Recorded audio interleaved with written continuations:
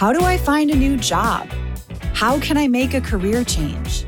And the biggest question of all, can I really find a career that I love? Hey, my name is Jen Smith, and I believe career success doesn't have to be at the expense of living a radiantly happy and healthy lifestyle.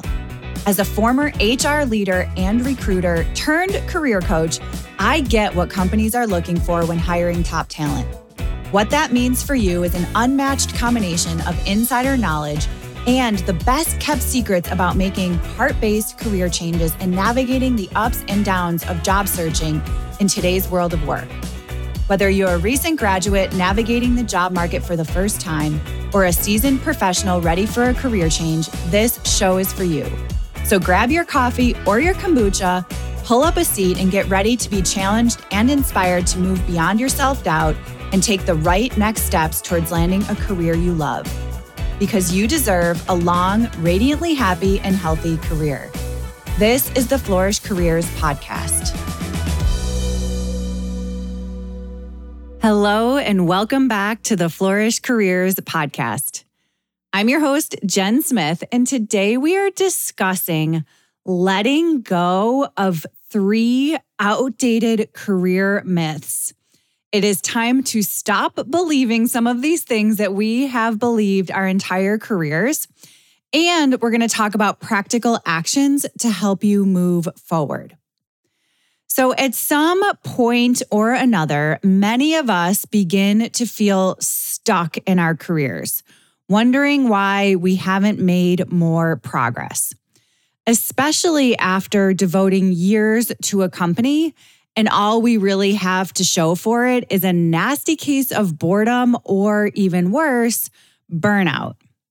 So if you're feeling this way, it is possible that you might be holding on to some career quote unquote truths that are no longer true today. So unlocking and rejecting these modern day myths could be the key to helping you reach your potential and feeling fulfilled in work and life. So in this episode, we will squash 3 common career myths for good so you can get the clarity and confidence you need to move forward. So let's get to it. Myth number 1, I probably have this conversation at least 3 to 5 times a week. Breaks in your resume will kill your chances of landing a good job when you return to the workforce. Traditional career advice has always been to avoid gaps in your resume. Any gaps in your employment, we were told, would be scrutinized and subsequently get our resumes tossed into the trash bin. But following the Great Resignation, and I would even go out on a limb to say that this started happening before the pandemic, the stigma on career gaps has lessened. So as an HR recruiter turned career coach, I am here to tell you it is time to put that misconception to bed. Taking a step back from the traditional career path is no longer a step backward. Taking a career break for whatever reason is totally okay. Often, it's even considered great for your personal and professional development. When you think about it, the idea of a sabbatical has been around forever. Career breaks can improve your marketable skills by allowing you to explore other interests or pursue really fun personal growth opportunities. So whether you take a break to travel the world, to focus on your family, or to take time to recharge, it's an opportunity to gain valuable experiences and insights that will only enhance your employability. So I know a lot of people have a hard time with this. So I want to talk through how to showcase your career break in the best light. So we're going to talk through 3 actions that you can take. The first one is to be proactive in interviews. So if you want to frame your career break in a positive light, be the one to bring it up first. Today, I will tell you that employers are increasingly recognizing the value of a career break. So they're more open to the idea that your time off led to personal growth, increased skill sets, or even a renewed sense of purpose. So I looked at this Forbes article and it said that half of employers, so 52% of employers, appreciate candidates who proactively address a career break by highlighting what they learned throughout the process. In fact, the LinkedIn data that was used in that article further revealed that attitudes are evolving. So it said that 63% of the 4,000 hiring managers surveyed claimed that they are more likely than they were before the pandemic to hire someone who has taken a break from work, with 46% of them going so far to say that they see candidates with career breaks as an untapped talent pool. So don't wait to be asked about that year-long gap in your interviews. Tell the interviewer the reason behind it, but most importantly, tell them as a means of showcasing what you learned. So maybe you honed a new perspective while caring for an aging parent, or gained a new skill during a wellness break. Even the experiences you had while traveling abroad probably taught you something. So tell the story and then connect the lessons gained from that story to the role that you're hoping to fill. I will tell you, when I was a recruiter, I will never forget, this was one of the most memorable interviews I did, was a gentleman who took time off to travel to the northernmost point of the United States and the southernmost point of the United States. And it was so memorable that I'm still thinking about it and talking about it today. So these stories can really be good conversation starters that make you an interesting human to talk to. So don't be afraid to tell the story. Tip number 2 is to utilize LinkedIn's Career Breaks tool. So for what it's worth, you don't even have to wait for the interview to start addressing your career break. You can start with LinkedIn's Career Breaks feature to show that you're proactive and self-aware.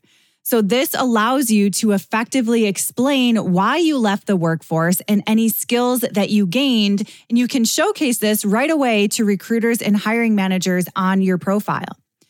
If you check this out, you'll see there's at least 13 or 14 categories to choose from.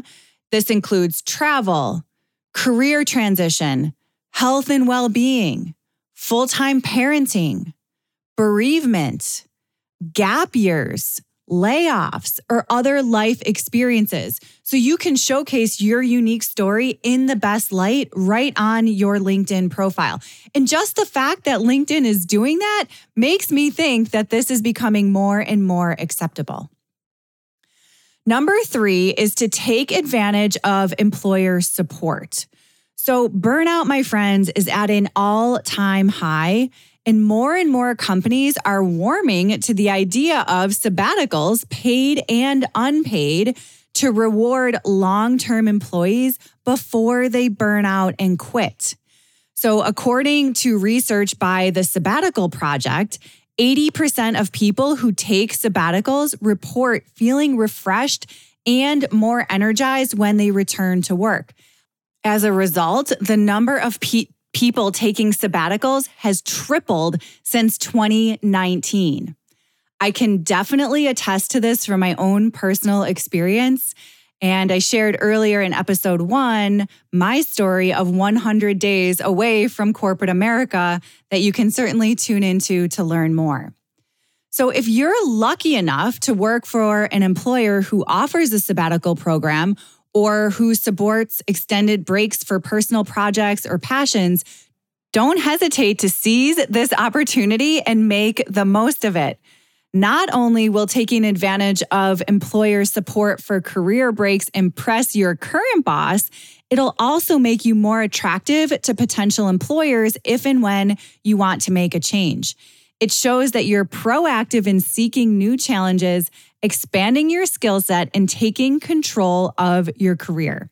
Not to mention, your future self will thank you. Okay, so now that we've talked about myth number 1, which was dispelling the fact that career breaks in your resume will kill your chances of landing a good job when you return to the workforce. Not true. Myth number 2 is that the 40+ hour work week is the only pathway to success. So in the world of traditional employment, we have been conditioned to believe that 8 hours or 9 hours or 10 hours or even more sometimes a day, plus 5 days a week is the key to success. However, it is time for us to shift our mindset and consider alternate career approaches, because working smarter, not harder, is what leads to more meaningful achievements and fulfillment. The good news is that the nature of work is evolving in today's gig economy. One way to break free from the traditional work model is by embracing project-based work. So instead of being tied down to a traditional 40+ hour work week, we have the flexibility to take on projects that excite us and fit into our desired schedules. So I love this concept of flash teams, which is the idea that brings together skilled individuals for specific projects without the hassle of onboarding. So the idea is that each person is simply there to do their part and get the thing done. Best of all, this type of work allows you to explore different industries, diversify your skill set, and really expand your network. Project-based work appears to be the future of work, and the idea is super interesting to me. So now we get to choose projects aligned with our skills, our particular season of career, our interests, and we can really gain better control over our time and our exposure to different industries. But getting paid by the project means generating a shift from your time to your value. So you'll have to start by demonstrating the value you bring to the table rather than the number of hours you can give.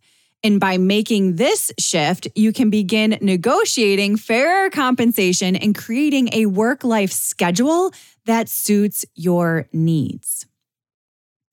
All right, so myth number 1 that we dispelled was around breaks in your resume. Myth number 2 is that the 40-hour work week is the only pathway to success. Myth number 3 is that you can't do more than one job at a time. So as children, we are asked what we want to be when we grow up. In college, we're encouraged to select one major. At work, we're assigned one job title. So the message is clear. You can only pick one thing.